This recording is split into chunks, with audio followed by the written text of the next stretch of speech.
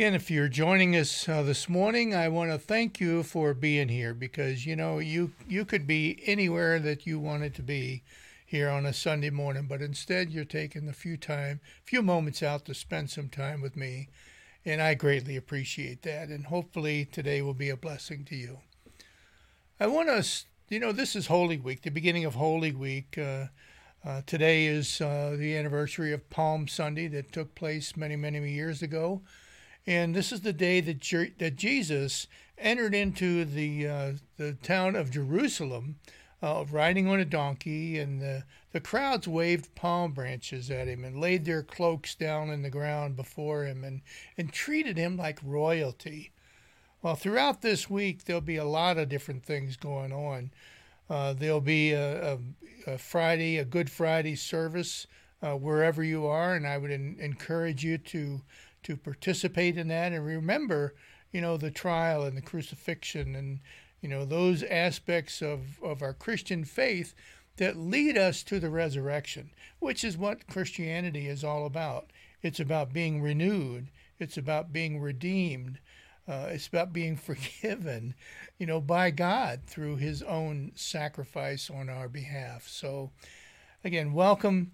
Thanks for coming. I hope that this Holy Week is one that is very, very just a real intimate blessing to each one of you.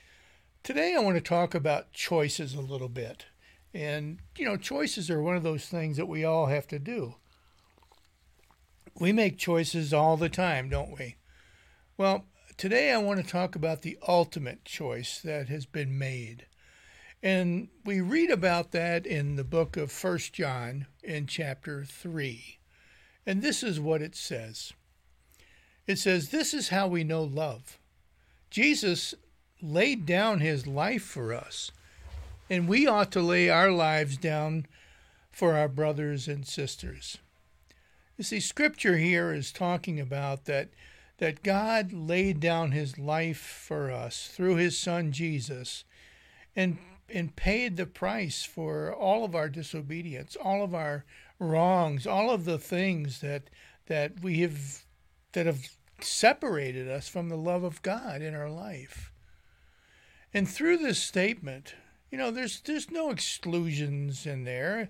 The cross of Christ, the forgiveness that is being offered, the restitution that's being paid, it is all available to every single person, regardless of who you are, regardless of past sins in your life or wherever. It doesn't really make any difference. The cross and the forgiveness and the relationship with God is open to all people. You don't have to be perfect. You just simply have to be willing to accept it and willing to accept God for who he is. This relationship with God is one that transforms us into new people. I know, and you could check with my family if you want, I am not the same person that I was, say, maybe 10, 20 years ago. I'm just not.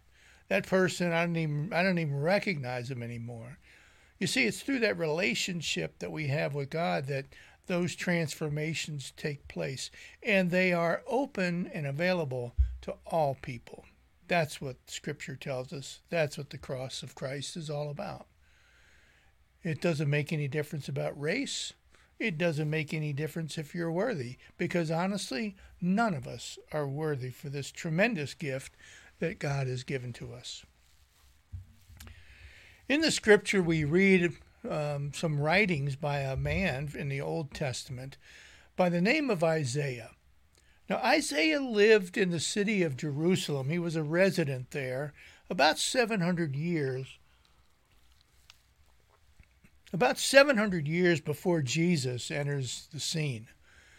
And Isaiah had access to the courts. He was well informed about the affairs of the state back then.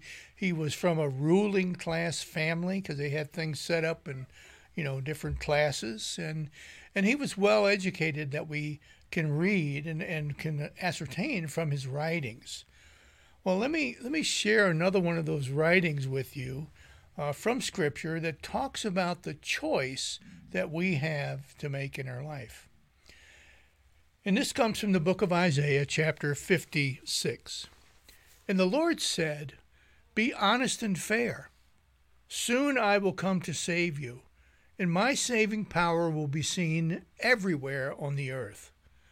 I will bless everyone who respects the Sabbath and refuses to do wrong. Foreigners who worship me should not say, 'The Lord won't let us be part of his people.'" You see, he was opening the door for all people, including the Gentiles.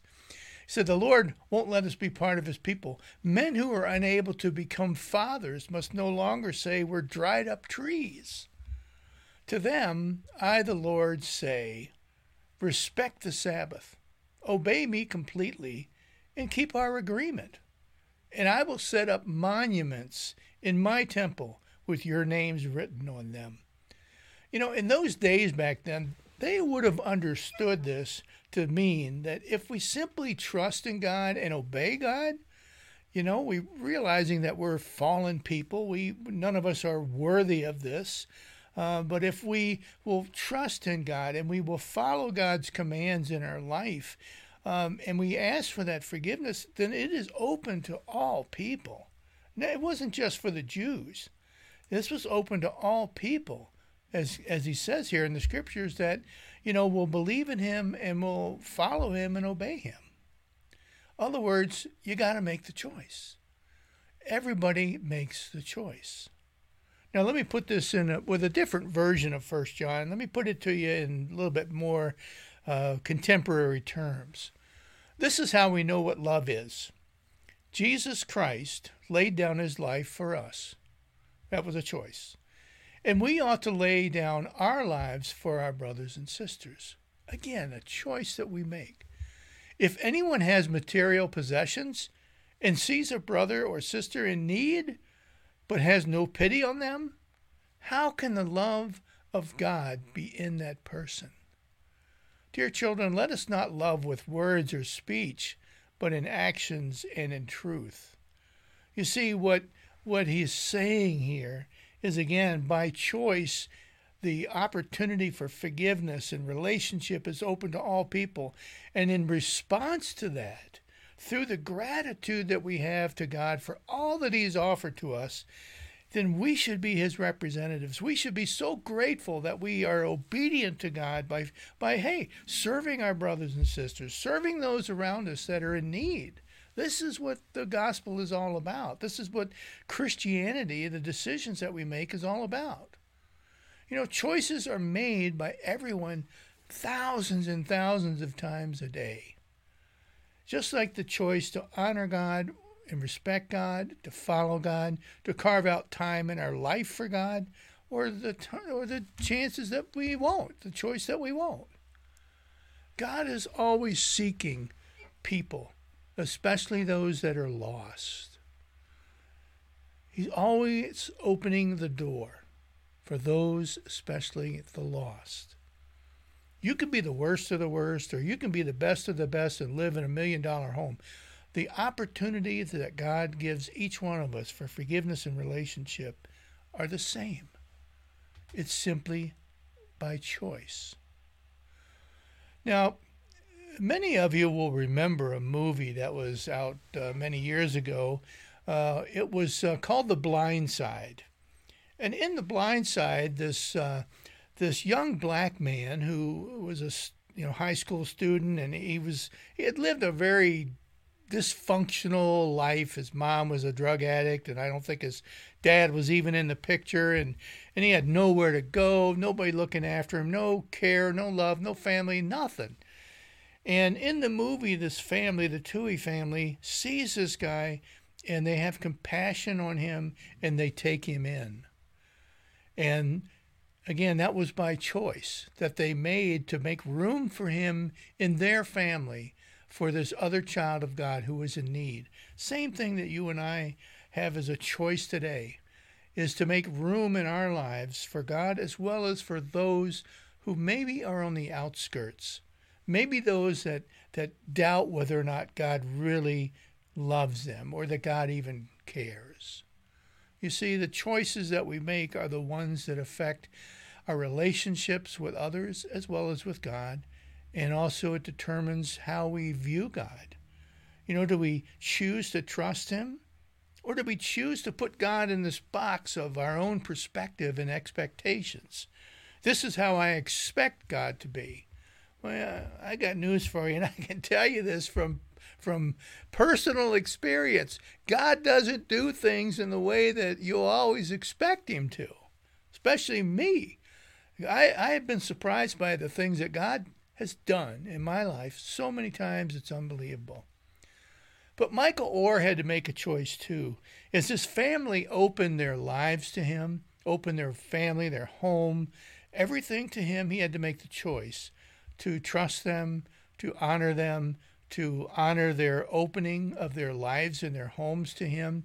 And he had to make the choice to basically be a part of their family, to obey their rules and regulations that they had for their children, the way their family operated, the whole concept of their family unit, what it meant to be the Tuohy family. Michael, do you want to be a part of that? And he had to answer that question. And we know from the movie that he did.